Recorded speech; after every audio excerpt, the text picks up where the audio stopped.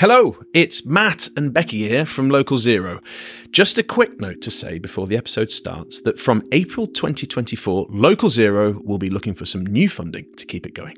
We never imagined when we started 3 years ago that we'd rack up tens of thousands of listens across 130 countries and with a website hosting over 80 episodes. We've also met and worked with some incredible people, including Chris Stark, Hannah Ritchie, Jim Ski, Hugo Tacome, and so many more.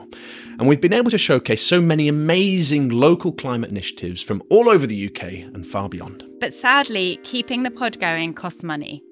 If you or your organisation would like to partner up with the pod as we move into an exciting new chapter, then do reach out to us. You can contact us via our email, localzeropod@gmail.com. That's localzeropod@gmail.com. Alternatively, you can contact us on X, formerly Twitter, @localzeropod, or on LinkedIn, direct to Matt Hannon or Rebecca Ford. Finally, to help us in our quest to secure funding, we want to hear positive stories from listeners about how the pod has influenced your life and your work. And we hope to do a very special episode on this too.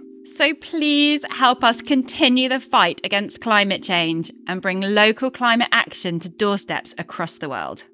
Thanks for listening. Now back to the pod.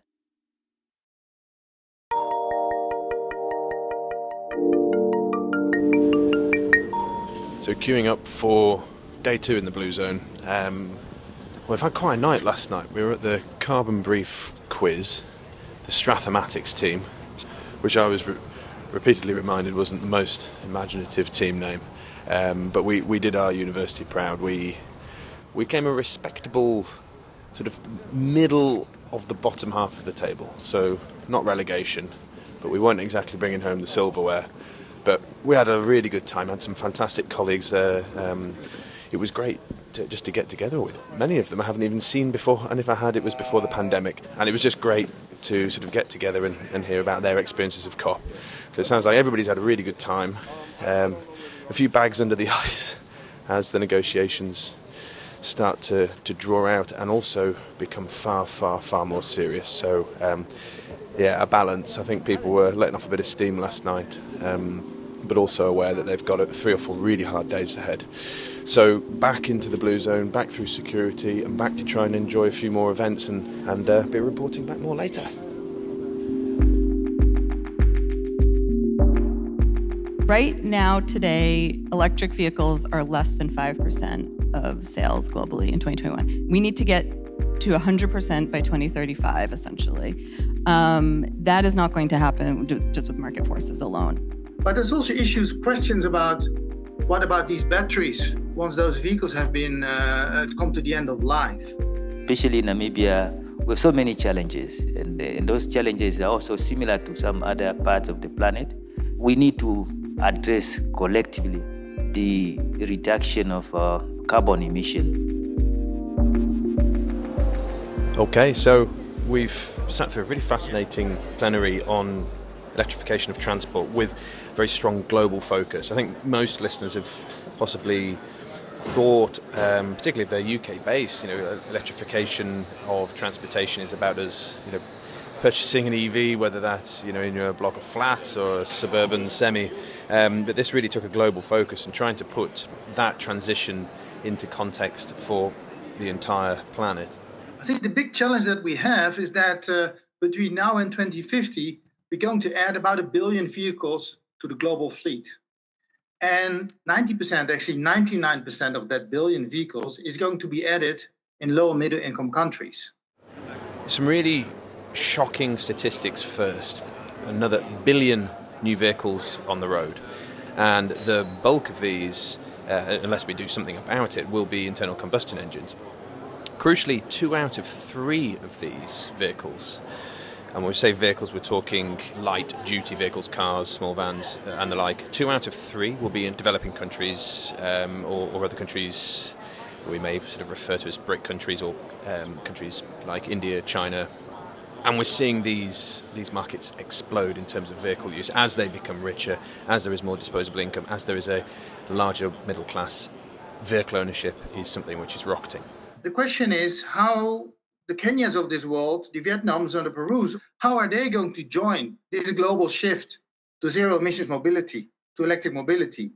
But these markets represent potential huge opportunities for growth of EVs.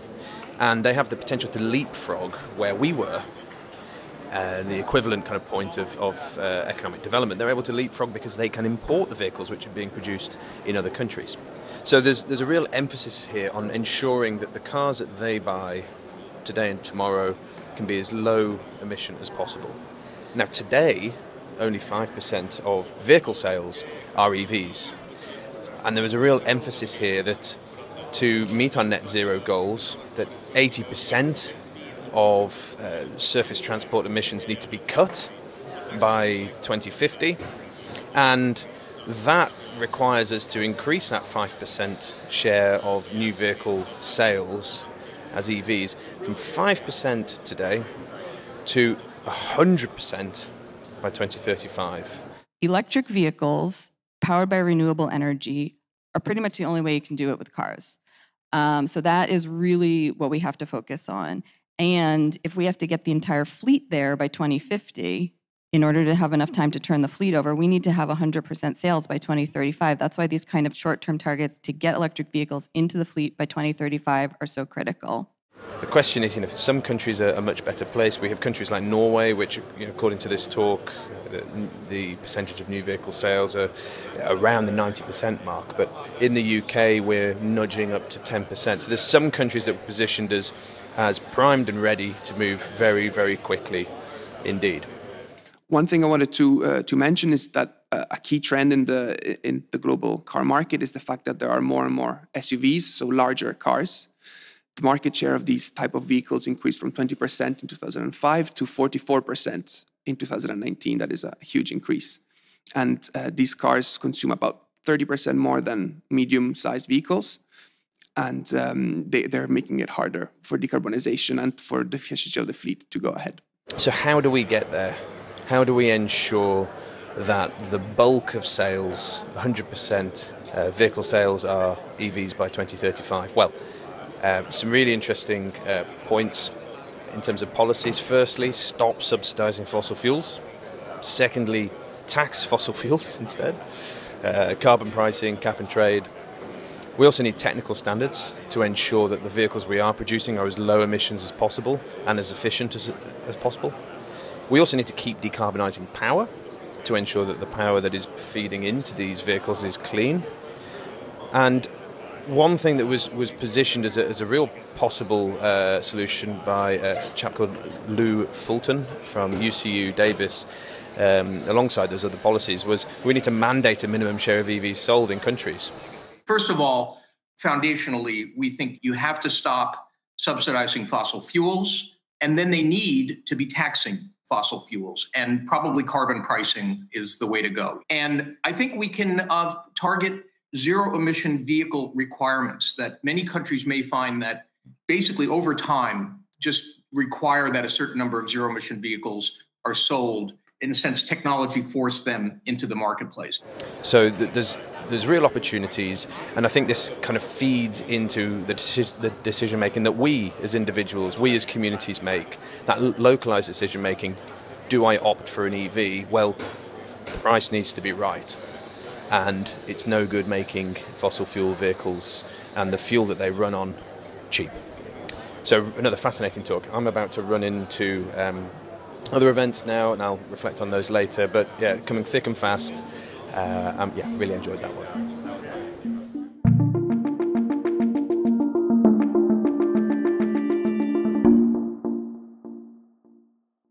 I'm Aslı. I'm a PhD researcher at Science Policy Research Unit. I investigate role of data and data policies in electric mobility development. I'm Yao Shi. I'm from the same institution. I'm currently looking at the carbon emission if people work from home in the UK. Oh, wow, okay. I'm also looking at the energy efficiency of companies in the UK. Right, so two big topics. So electric mobility, energy consumption, energy efficiency, particularly working from home.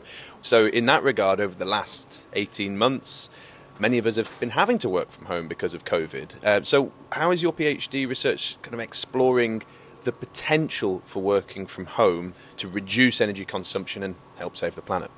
Well, the answer might be a bit disappointing because we found out teleworkers may consume more energy because they have more non-commute trips. Like they do more shopping, pick up school kids, and they live also further away from their workplaces. So these factors make teleworkers actually consume more. But what we do find is it all depends on the individuals. If we all change our behaviors, then it's going to be a very positive change. It's a very significant change if we can all take actions such as turn the heating off if we're not using it, such as live closer to your workplace, such as using green transportation. So what is it because everybody's running their own boiler at the same time? How are we consuming more energy per person through working from home? Because if you think about the space you have at home, you have your own office, which can take the entire bedroom. But if you are in the office, it's only a desk. So in this sense, it saves energy if you work from the office. And also, if you work from home, the research, a lot of previous researchers have found out that people travel further. So even if you work from home, you still travel to work like once a month or once a week. And for this once a week, you travel much, much further than the 5 times a week you do. So this makes the total effect not very positive. Okay, I mean, that's headline grabbing. So before we move on to the next set of events, which are surely happening somewhere around here, how have you found COP? Has it been what you expected? I mean, I did not have much expectations. So what I can say that there's a huge diversity, which I really liked. And then also what I saw exciting is that in most of the sessions that I attended, we see majority of speakers, or like equal number of speakers are female. So I feel like there's a highlight of gender in this. And today, of course, that it's co-badged gender equality and also innovation. But yeah, I would agree with you. I think we've seen a strong representation. And yeah, just from your perspective, do you think this format, do you think COP as you've experienced it, is this the right format to get what we need, which is global climate action? Well, for me, it's better than I expected. So the good things are very obvious. We can concentrate about all these experts' views, but what I would find better would be to include the general public better. So we know all these institutions or organizations, they're having protests and the public awareness were being raised in this way. So if we could include them and make it more combined, it would be much It does feel, I mean, they are quite literally walled out. So I would completely agree with that. Well, listen, I won't keep you from the next event. Thank you. It's getting cold out here now. The sun's gone in. And we shall run off in our opposite directions for the next event. But thank you and enjoy the rest of COP. Thank you.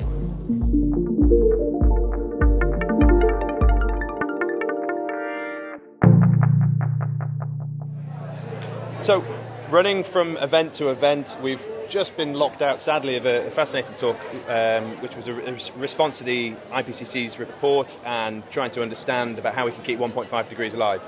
We're locked out, but that's okay, because I've just met somebody fascinating. Shrina, if you could maybe introduce yourself, your background, and what you're sort of undertaking at the moment. Yeah, of course. Thank you so much. And thank you, Matthew. It was great meeting you in line. And yeah, my name's Shrina Karani. I'm running for Congress in Southern California in an area that's within a county called Riverside County. For those of you from the UK, might be familiar with Orange County, and we're just east of the OC.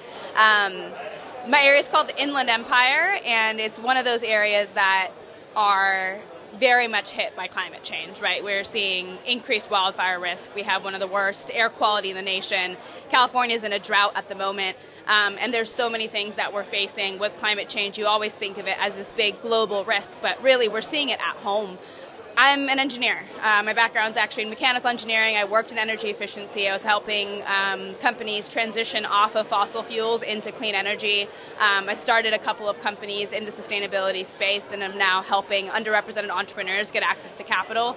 And I've realized that there's just so much that needs to be done in fighting climate change and making sure that we have what we need to make sure that we can take care of our futures, right? I think that's one of the biggest issues that we're seeing is that we're not hitting these commitments science. We're seeing countries make all of these, bold proclamations, making announcements saying what they're going to do, but we're still here after the Paris Agreement, years later, saying let's keep those goals alive. That's one of the language that we've heard today is let's keep 1.5 alive, and the fact that we haven't hit it, I think, is a really big problem.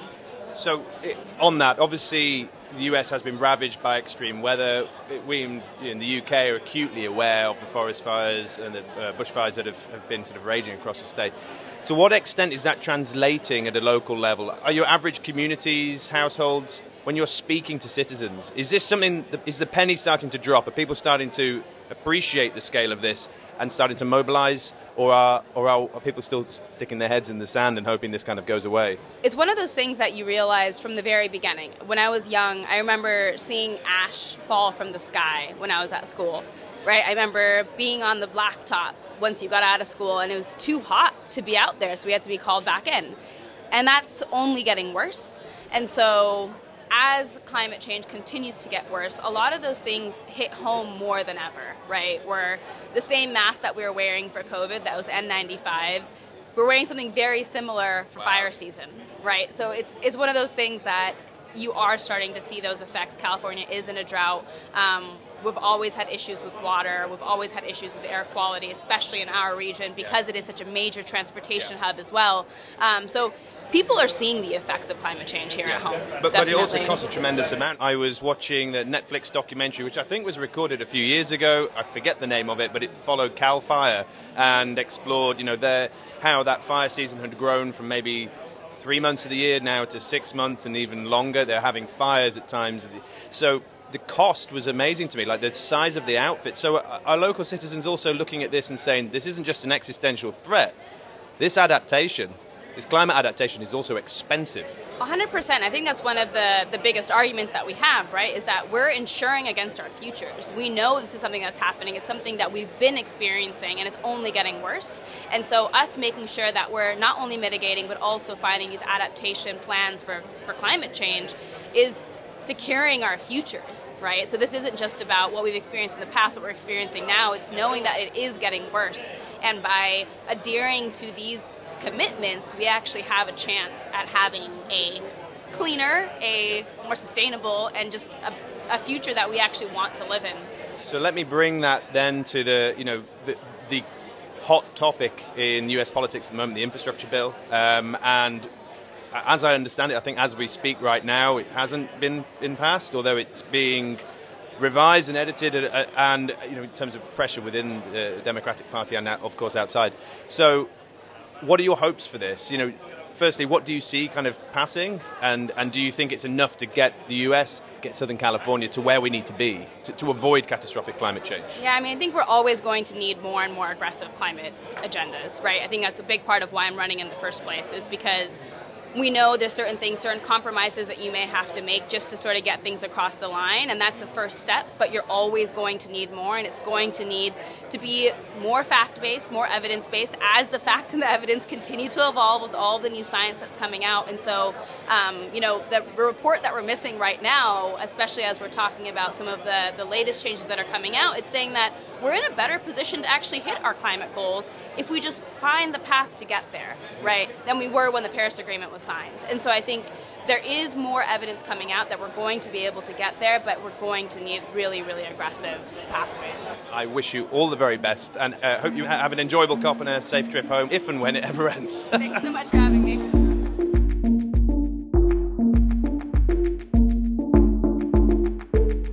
Another day of COP in the can. We're out the blue zone now, heading home. Really starting to feel the strain of it now. This is Wednesday. Tuesday. I don't even know the day, so it gives you some sense. Tuesday of week 2. And kind of grazing on stuff and enjoying what I can. I think the longer you probably spend in the in the blue zone, the more you probably become frustrated about the things that you're missing, or the things you're not allowed into. I think there's been a real issue this year of there being, the delegates to space for the delegates. That ratio. So I think I've heard estimates of about 40,000 delegates. for COP. But, the space is, once you put in social distancing, you're just simply unable to enjoy some of the events that you're wanting to observe. But, that's okay. There's plenty going on there, bumping into lots of interesting folk. But it really does feel, often COP is framed as a conference within a conference, and I think that division has become even more severe this year because of COVID. I guess wider themes that I'm kind of picking up. One is, the balance between net and real zero. So net zero, how much we're netting off, how much we're relying on offsetting, how much we're relying on carbon storage. And, the number of pledges you hear from countries and companies that include a significant amount of offsetting. The question is, who's kind of totting up all these offsets together and understanding whether it's realistic. I think I made the point earlier on that for some of these companies and countries, you'd need multiple planets to do it. So for me, the potentially wicked word in all of this is net. And it remains to be seen how much countries can rely, and indeed companies can rely on the net of net zero to get them through. But, enjoying, I think, the pavilion events. We've seen some fascinating stuff there. Global Wind Energy Council, WWF, holding some really excellent events. But it's another day done for me. I'm pooped, heading off. And what is cool, actually, is I'm using a transport card, a smart card, which has been provided to all delegates for COP. And this gives me access for all forms of public transport across Scotland, across all modes of public transport. Not something that is easily available today. And I think there's a lot for Glasgow and Scotland to learn. If I could buy this card for a week during busy times, I'd do it in a flash. Absolutely. And as I say this, I just hear another electric bus roll by almost silently. This is the future. Easy access, affordable and clean public transport. We're doing it for COP. One of the great legacies of COP26 would be to do this forever. Okay, right, that's me, off on the train. Catch you soon.